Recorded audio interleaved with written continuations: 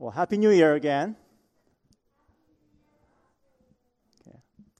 Good seeing you guys, and I see a lot of faces that were perhaps missing the past few weeks because of traveling. Welcome back. I hope you had a great time with your families and friends out of town and in town as well. I don't know if there's any new people today. If you're new, welcome as well. My name is Aiden. I'm the pastor of this church. I hope you are having a great time so far worshiping with us. Thanks for joining us today. We are going to continue on in this small series in Book of Psalms. Today, we will look at Psalm 32. Psalm 32. And before we go any further, I just want to share just a few things that me and Deb experienced recently, just to kind of give you a context for this text and this message. So if you go to the next slide. Okay, let me read the passage first. Kind of mix that up a little bit, but let me read the passage first, and then I'll share what I'll share. So there's some suspense there, so just wait for that. All right, let me read for us the passage for today, Psalm 32, Maskil of David. A maskil is just a technical term for Psalms, so nothing too significant for our understanding, just for your information. Here's the word of God. Blessed is the one whose transgression is forgiven, whose sin is covered. Blessed is the man against whom the Lord counts no iniquity, and in whose spirit there is no deceit. For when I kept silent, my bones wasted away through my groaning all day long. For day and night your hand was heavy upon me. My strength was dried up as by the heat of the summer. Selah. I acknowledged my sin to you, and I did not cover my iniquity. I said, I will confess my transgressions to the Lord, and you forgave the iniquity of my sin. Selah. Therefore, let everyone who is godly offer prayer to you at a time when you may be found. Surely in the rush of great waters, they shall not reach him. You are a hiding place for me. You preserve me from trouble. You surround me with shouts of deliverance. Selah. I will instruct you and teach you in the way you should go. I will counsel you with my eye upon you. Be not like a horse or a mule without understanding, which must be curbed with bit and bridle, or it will not stay near you. Many are sorrows of the wicked, but steadfast love surrounds the one who trusts in the Lord. Be glad in the Lord, and rejoice, O righteous, and shout for joy, all you upright in hearts. That is the word of the Lord. So recently, if you go to the next slide, Deb and I watched an interview of the renowned musician, John Mayer. I don't know how many of you are fans of John Mayer, let alone whether you know him.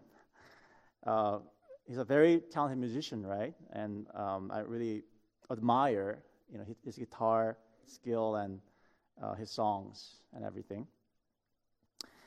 And the interview was pretty surprising in many ways because I always saw him as this really cool guy and very talented, and also being known for having many famous girlfriends, if you know what I mean. But during the interview, he was very candid, and he was very honest about his insecurities and everything. I was pretty surprised, and I really appreciated his honesty. But one thing that stood out to me from the interview was this. He said that he has lots of grace for other people. grace. I was like, oh, that's more of a Christian term, and he's not a believer as far as I know.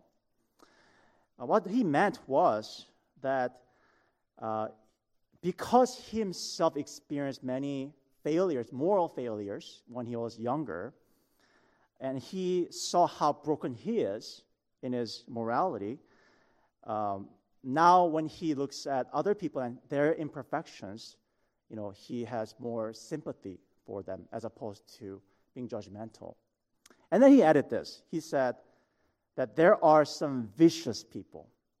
And what he meant by that is that there are people in the world who never get to the point of experiencing and acknowledging, their own imperfections, so that they just jump to conclusions and judgment whenever they see other people, and they expect perfection out of other people.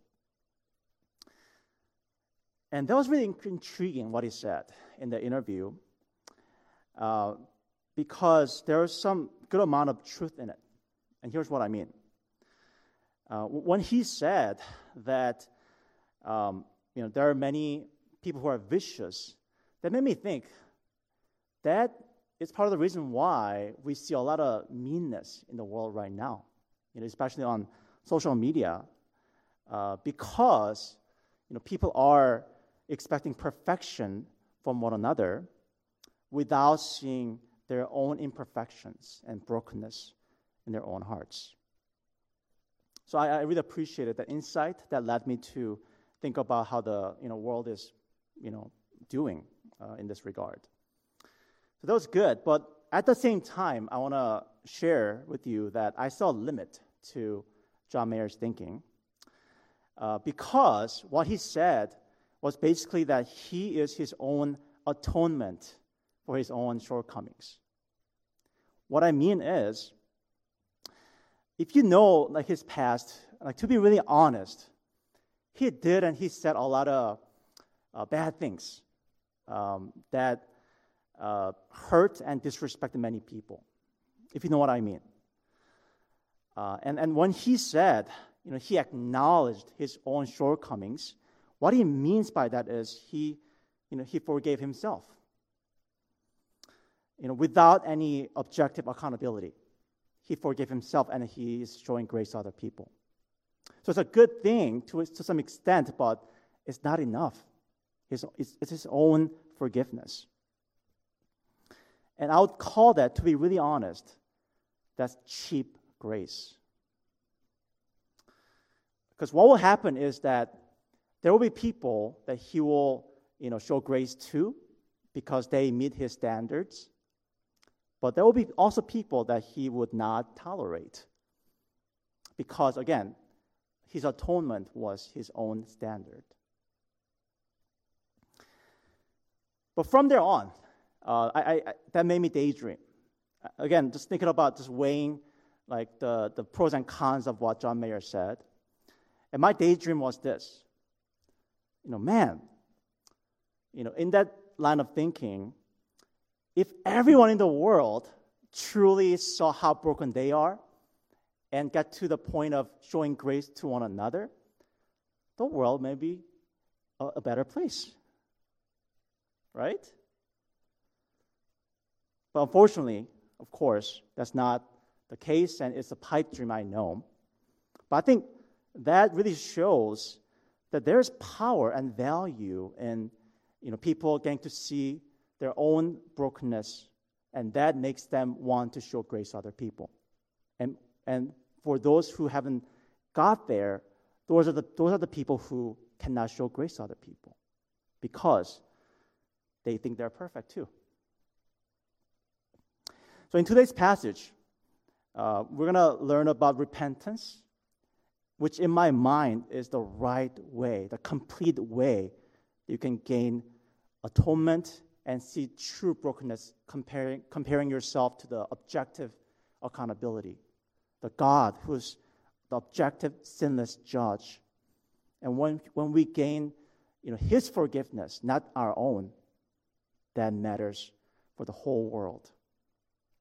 And my hope and prayer is that we will become, as we repent, as we learn to repent, we'll become gracious people perhaps as John Mayer may have envisioned of others.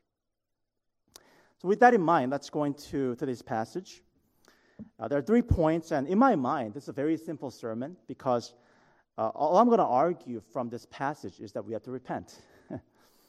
And the 3 points are the 3 benefits of repentance that the author David gives. And those benefits are joy and security and growth through repentance. So let's look at them. And hopefully, as we see them, we'll be encouraged to repent more and getting to see what true repentance is. So first, joy through repentance. Verses 1 and 2. They say, "Blessed is the one whose transgression is forgiven, whose sin is covered. Blessed is the man against whom the Lord counts no iniquity, and in whose spirit there is no deceit." Being blessed, first of all, in the Bible means to be satisfied and joyful in the core of our being. Not just, external, shallow joy, but this is a deep joy in the core of your being.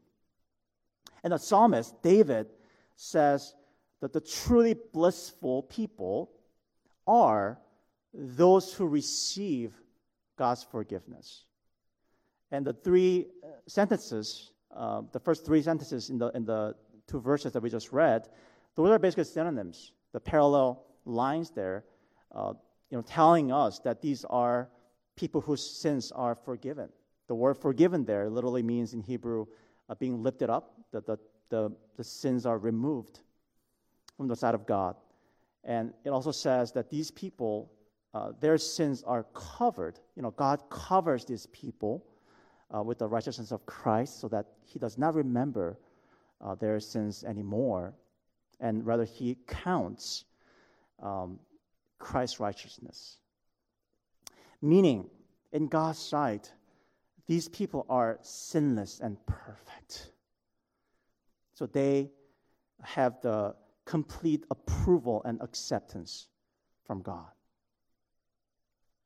And last line there in verse 2, and these people experience the happiness of this forgiveness because they have no deceit, meaning that this is true repentance.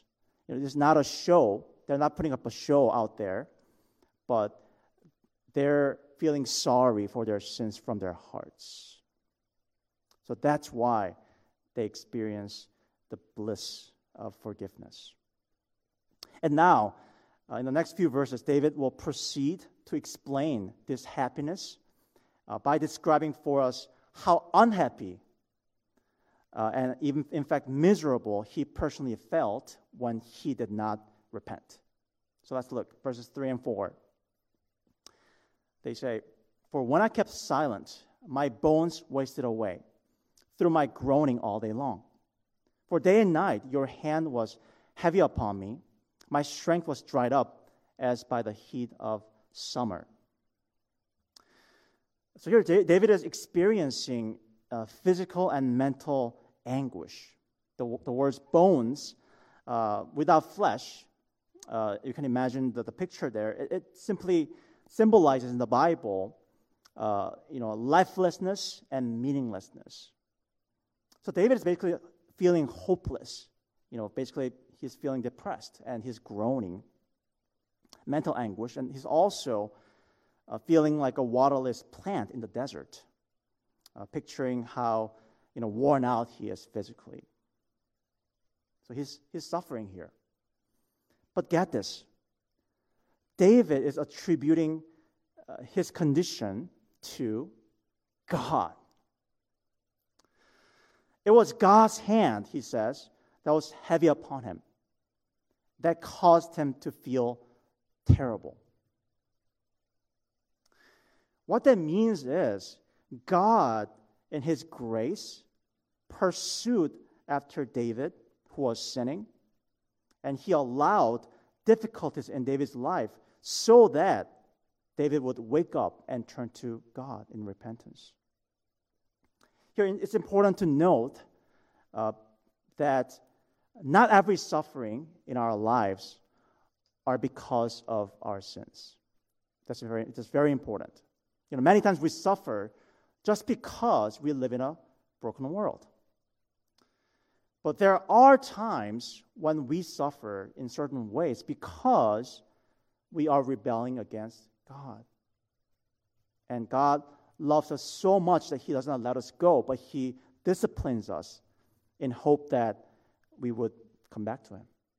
And that's what's happening to David right now. And the good news for David was that he did respond well to God's pursuit of grace. Verse 5, I acknowledged my sin to you, and I did not cover up my iniquity.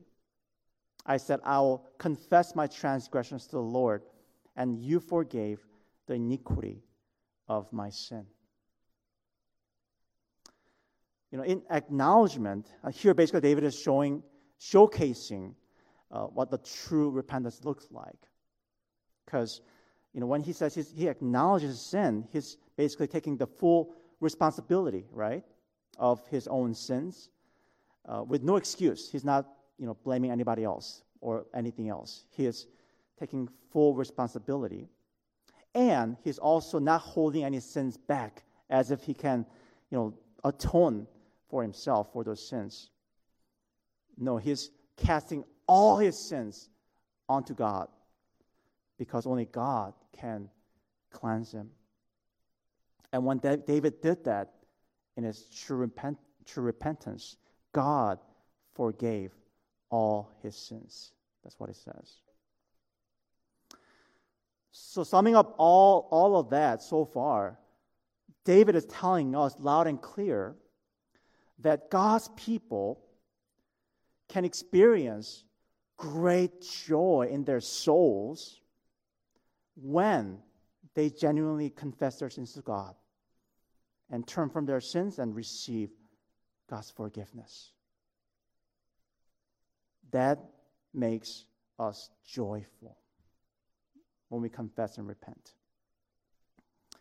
And at this point, I want to linger a little more with you, and please bear with me.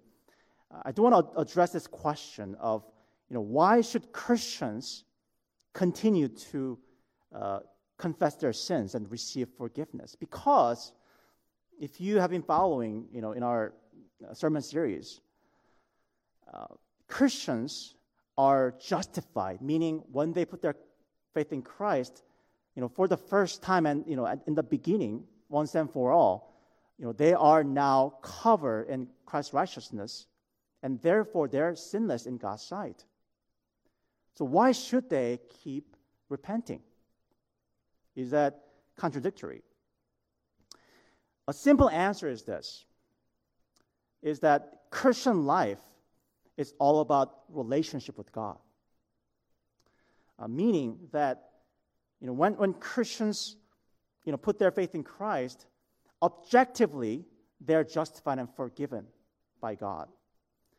But subjectively, there is strain in their relationship with God. So that, again, judicially, we're justified, but personally, Christians will have less intimacy with God. They would have less security and assurance about their salvation and less sense of peace in their hearts. That's what happens. But when they confess their sins periodically and acknowledge their wrongs, that heals the relationship. And we all know, I would assume, like what we're talking about here, because this applies to all the important relationships that we have in our lives, especially perhaps marriages and, our relationship with our parents, right? Like marriage, for example, personally between me and Deb, me and my wife, whenever there's anything that is not resolved, there's awkwardness. We're living in the same house, we see each other, but there's awkwardness because we never addressed it. But once we sit down and talk about it, and we confess our sins to one another, then we gain the closeness back, the closeness that is unique to marriages. And for those of us who are not married, you also know this, from your relationship with your parents. Whenever there's any rift between you and your parents, you know it. They know it. You both feel it. Until you acknowledge it and you talk about it with your parents, whether verbally or if you're a different culture, maybe just, I don't know, by looks. You don't say sorry, but you know. You both are sorry. Until then, there is that awkwardness. And in many cases, these unresolved issues in these relationships are painful because these are relationships that are meant to be whole and intimate. And that is just like that with our relationship with God. Except in this case, the sinning party is only us, because God is God and He's, sinless. Unless, we humble ourselves and acknowledge our wrongs and, confess our sins and receive His forgiveness, we lose that intimacy and joy of that relationship. Instead, we will feel empty, purposeless, and miserable because we were created for intimacy with God. So let me ask, before we go any further, based on what we just studied in this psalm, what is your life like right now, at the moment? Maybe for those of us who are not believers, we welcome you here. And I hope that the word is speaking to you, and I hope that you get to a point of repentance and experiencing this, blessing of forgiveness. And for those of us who are believers, how does this word of God, tugging at your heart right now? Like, what is God speaking to you? Like, is there anything? Do you sense any pursuit of God in your life? Is there any disruption in your life right now? That could be perhaps God's telling you, wake up. There's something wrong here in our relationship. I want your attention here. Do you feel that tug of grace? And maybe for those of us who have lost joy in your spiritual life, we could be pointing at other different factors for sure, and those are valid, I'm sure, but it's likely that there is a sin that has not been addressed, and that is blocking the channel of joy in your relationship with God. So there is joy in repentance because we are going to be brought back to the one who we were made to have intimacy with.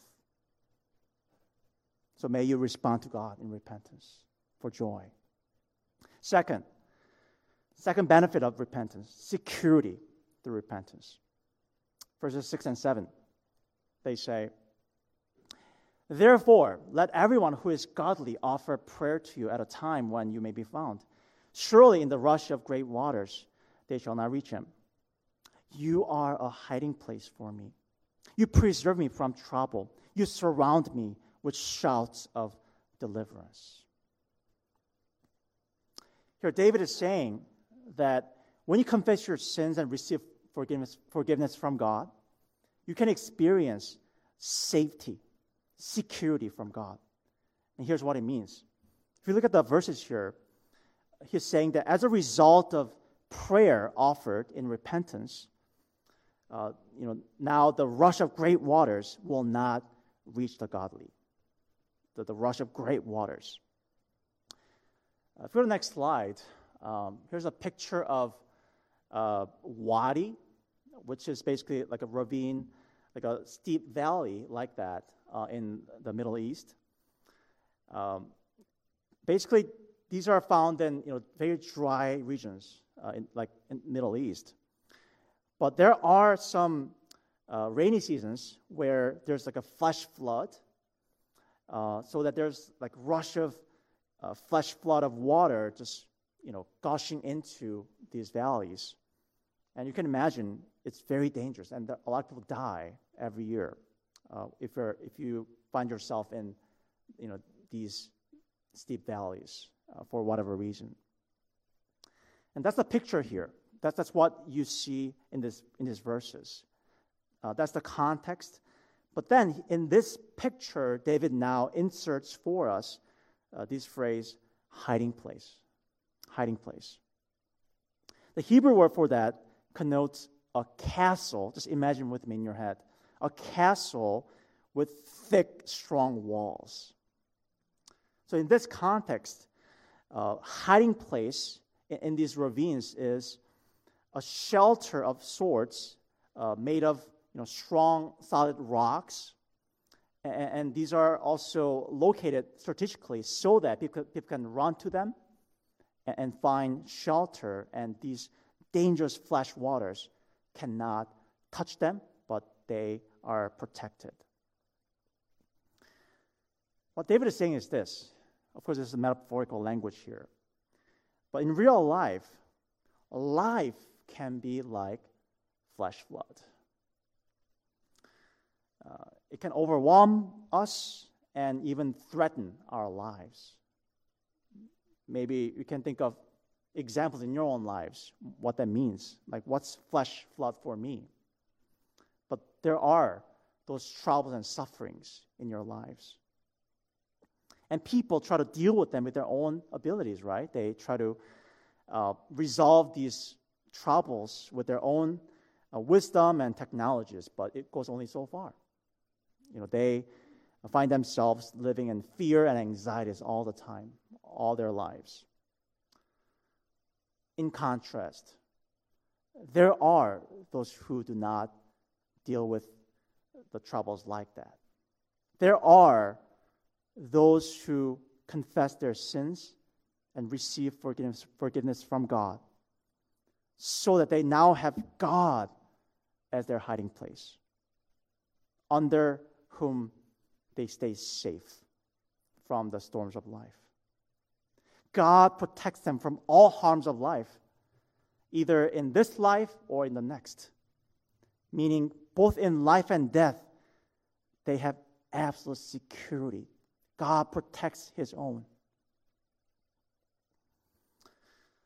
And in the course of Christian life, whenever they repent, whenever they experience God's forgiveness, they now have this assurance of safety in God restored. That's what repentance does. Whenever they are brought back to God, they remember, oh my gosh, I have security in my life. Why do I fear anything? I believe that's what Paul is saying here in Philippians 1:20 and 21. It says, "As it is my eager expectation and hope that I will not be at all ashamed, but that with full courage, now and as always, Christ will be honored in my body, whether by life or by death. For to me to live is Christ, and to die is gain." There's assurance that because Christ is my life, whether I die or stay alive, I'll be okay. I'll be safe no matter what. So David is encouraging us to repent, because then they can experience this great sense of security in God, which can lead to utter confidence in life, just facing any struggles with fearlessness. That's the benefit of repentance that we see here. I shared this before, I believe, but there's a personal experience that I went through about 10 years ago when I was in Chicago. There was a conference where one of my favorite preachers named Francis Chan came in town. And I watched the sermon on video when my wife sent it to me. And man, it was a powerful moment. Like, I just kept listening and watching, and next thing you know, I was bawling in my room, and I was literally pounding my chest because I felt so so sorry to God for my lukewarm faith at that time. That was just a great moment when I really experienced true restoration because of repentance. And after that moment, one thing that kind of defined my life during those years after that moment was my zeal for evangelism. For example, my buddies and I would just randomly go to a shopping mall in town, and we would just talk to random people at the food court, just talk about Jesus. We would do that. And another time, there would be this salesperson knocking on my door. But for some reason, I usually get a little annoyed when that happens, but for some reason on that day, I felt so sympathetic towards that person. So I invited him over into my house, and I told him that I would sign up for the magazine that I would never read. And I just sat him down, and we just started talking about life, and I shared the gospel with him, and he ended up sharing with me a lot of his past and his upbringing, and so forth. Those were what my life was like after the repentance. And today you might say, that sounds great, but you're a pastor, so that's what you do, right? Well, first of all, as far as I know from the Bible, evangelism is a calling for every Christian, not just for the pastors. And also, some of you know that I'm a proud 100% introvert. 100%. Always get amazed whenever I see the score. I love being alone. I really wouldn't mind not seeing anybody for the rest of my life. Be really honest with you. Of course, my family, I love them. They're part of me. But I don't mind just being alone, really. And I do have a lot of fears, to be really honest with you, about talking to people, and especially strangers, and feeling rejected and looked down upon in light of gospel sharing. But at that time, when I look back, what happened was, though this was not comfortable for me, but when I repented and when I received God's forgiveness for my lukewarm faith, I felt invincible. I knew in my heart of heart that I was forgiven, that God was for me, not against me, and there's nothing I should fear, because if God is for me, who should I be fearing or dreading? He's got my life. I'll do whatever it takes to please God. That was my heart at the time, because there was true security in my life in light of repentance and restoration in the relationship. So could I ask you, what are your fears in your life? Is that career? Is that financial stability? Romantic prospect? Or being disliked by people? What is it? What are your fears? My urge to you is that you be restored to God through repentance, that you experience God's love for you, that you realize that's all you need in your life. Then you'll be fearless, because you are in God, who is your hiding place. No rush of water can touch you. There's security that comes from repentance. Lastly, growth through repentance. Verse 8, David says, I will instruct you and teach you in the way you should go. I will counsel you with my eye on you. Be not like a horse or a mule without understanding, which must be curbed with bit and bridle, or it will not stay near you. I believe this is what God is saying to people, his people, and David is quoting God here. What that means is, God is saying that he, will lovingly guide his people and help them grow. Meaning God is a faithful God, and he's, in fact, a good parent. So he will not leave his people, care for and leave them in their sins. But God would pursue again after them, and he would even discipline them so that they will turn out to be good children, good parents. And that's what we see in verse 9. He is instructing his people not to be stubborn in their sins, because I think this is really insightful. He's telling them not to be like animals, because that's what happens when we're sinning. When we're sinning, we're acting like animals. We're going by our instincts rather than controlling ourselves, with morality and God-given strength. And the clearest example of that is addiction, right? Any addicts will live like animals. I was reading about one person who would make thousands of phone calls just searching for substance one night. And God, in his love and grace, rebukes such people and tell them to get out and grow out of the sins. So what that means is God grows his people and conforms, their character away from sins and conform their character to Christ. And he does that through repentance. In other words, we cannot experience true spiritual growth in our lives without repentance. There has to be repentance. And that makes sense because the word repentance is not just saying sorry, just to clarify here.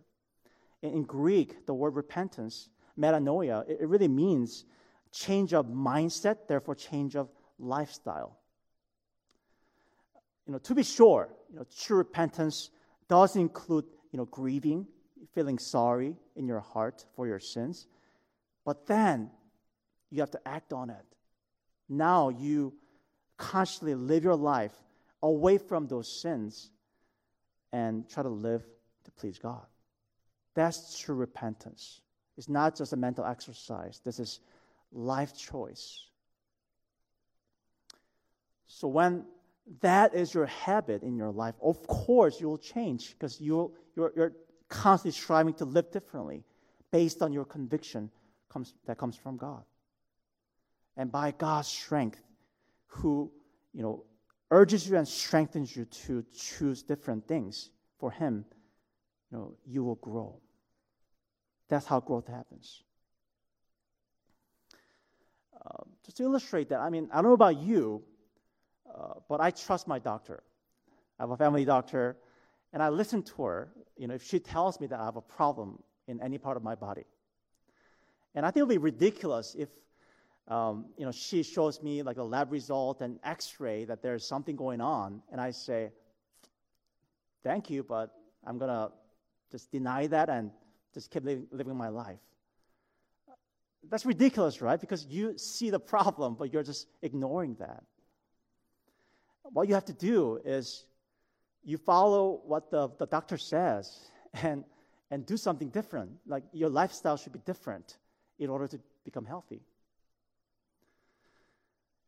God is a cosmic doctor, right? Who has the complete diagnosis of our lives. And he communicates his diagnosis through his word, like right now. And we will get better in our spiritual life and truly grow only if we do not ignore his lab result, his x-ray. But we obey God's word and truly repent and live different life in order to see true growth in our spiritual lives. Repentance is a key ingredient in our spiritual growth. Without that, we cannot grow. It's essential. So in closing, I hope all these things eased our hearts and even encouraging us to repent as we look into our hearts. And I want to end with the interview with John Mayer that I mentioned earlier. what we see, and I agree with him again, that there is a power in acknowledging your own sins, because it will change us to show grace to other people, but only when we can go through the true repentance that we just studied, meaning only when we experience genuine joy from repentance, only when we experience true security and safety and confidence in God, and only when we have real spiritual growth that comes from repentance, then we can be truly the grace agents in this world, because we experienced true transformation that comes from repentance. Seeing that, my goodness, in front of the true accountability that I have in my life, I'm a sinner. If I laugh or look down on other people and judge other people based on what I see, I'm a fool. Because before God, I'm so dirty. But only by God's grace, I'm whole. And I experience that. So when I see other people, instead of jumping to judgment, although we call out what's true in love, that's what it says in Ephesians 4, but we do that in grace, loving them, because we know we're not better than any of them. We are only sinners, saved by grace. So may we grow in repentance this year. As we go into this year as a church, may we grow.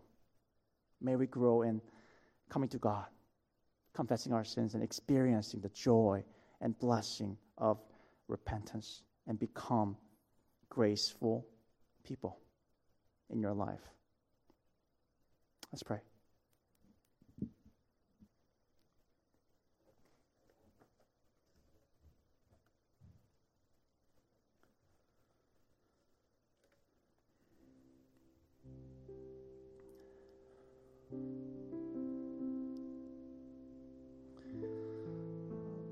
I just want to, at this moment, before we go any further, just want to drive home the purpose of repentance that we just saw in this passage, meaning that this is God's way of loving you. He's loving us so much that He will not leave us alone in our sins. He wants more of us in our relationship with Him. And how agonizing must be for Him to see that we are just eating the mud, thinking that that's the true pleasure in our lives. We're missing out on the true joy and intimacy that comes from God. So He's loving us. He's pursuing us in His grace. Is there any signs, any glimpse of that in your life right now? May we, before we respond in the song or pray any further, may we be assured of His love for us right now, because the fact that we are hearing God's word in this passage, that is an evidence of His great love for you. May you get that. May you enjoy that before we get any further. Let's pray.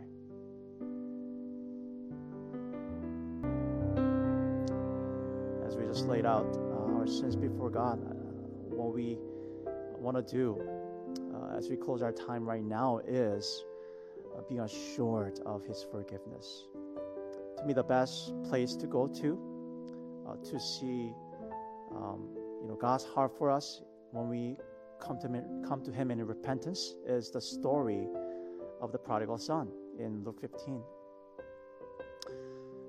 When the son, after messing up, after having so many sins in his heart, in his life, in desperation, he comes back crawling.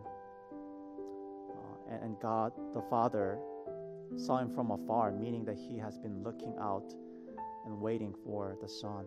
And when he sees the son, he runs, which is shameful because they didn't have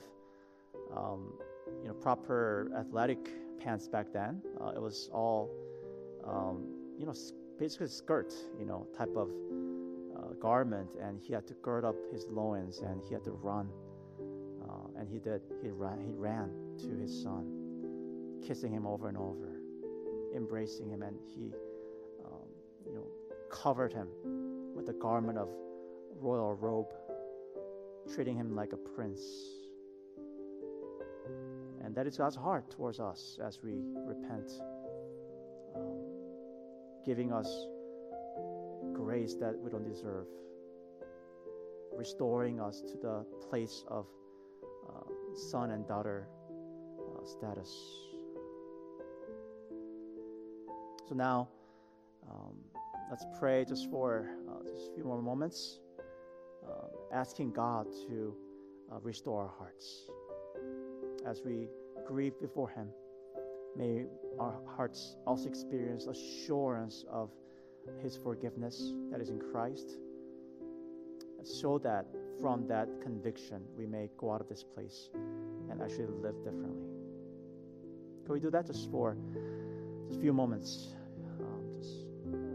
Asking God to help us enjoy this blessing of repentance. Let's pray. Heavenly Father, God, we come before you, and with the humility that you have given us through your Spirit, we acknowledge that we are dust and ashes, do not deserve any goodwill from you. We have chosen things that are contrary to what you say in your law. We have loved and cherished things and people much more than we love you. God, we have broken your hearts over and over and over, running away from you, having thoughts and actions that are gross in nature. But thank you, Lord, that Jesus Christ, your perfect Son, died in our place, enduring our shame, shedding the precious blood for us, getting the punishment that we deserve. And because of his blood, because of his death, we can live and be restored. Thank you, Lord. Thank you, Lord, for your great love for us, for your never giving up, tenacious, steadfast love towards us.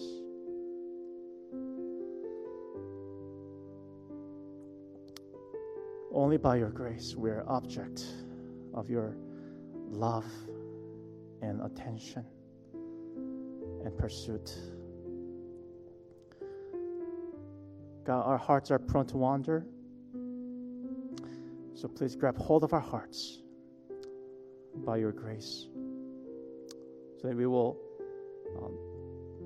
by your strength, choose to please you in our lives and seek your holiness when every part of our body and minds and thoughts may seek what may please us at the moment. And whenever we fail, may we not listen to Satan that brings us into further despair, but help us to turn to you in repentance and find your embracing love and kiss, so we can keep growing despite our failures, because you are God who redeems us.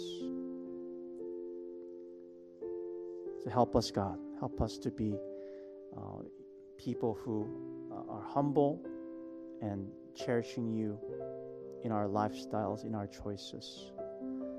And in fact, may that be the character of our church as a corporate body, seeking your grace humbly, so that we can show grace to one another and encourage one another to grow in grace, because we are all sinners, only saved by your grace alone. Help us, God. We need you. We cannot do it by ourselves, so we ask for your guidance and help.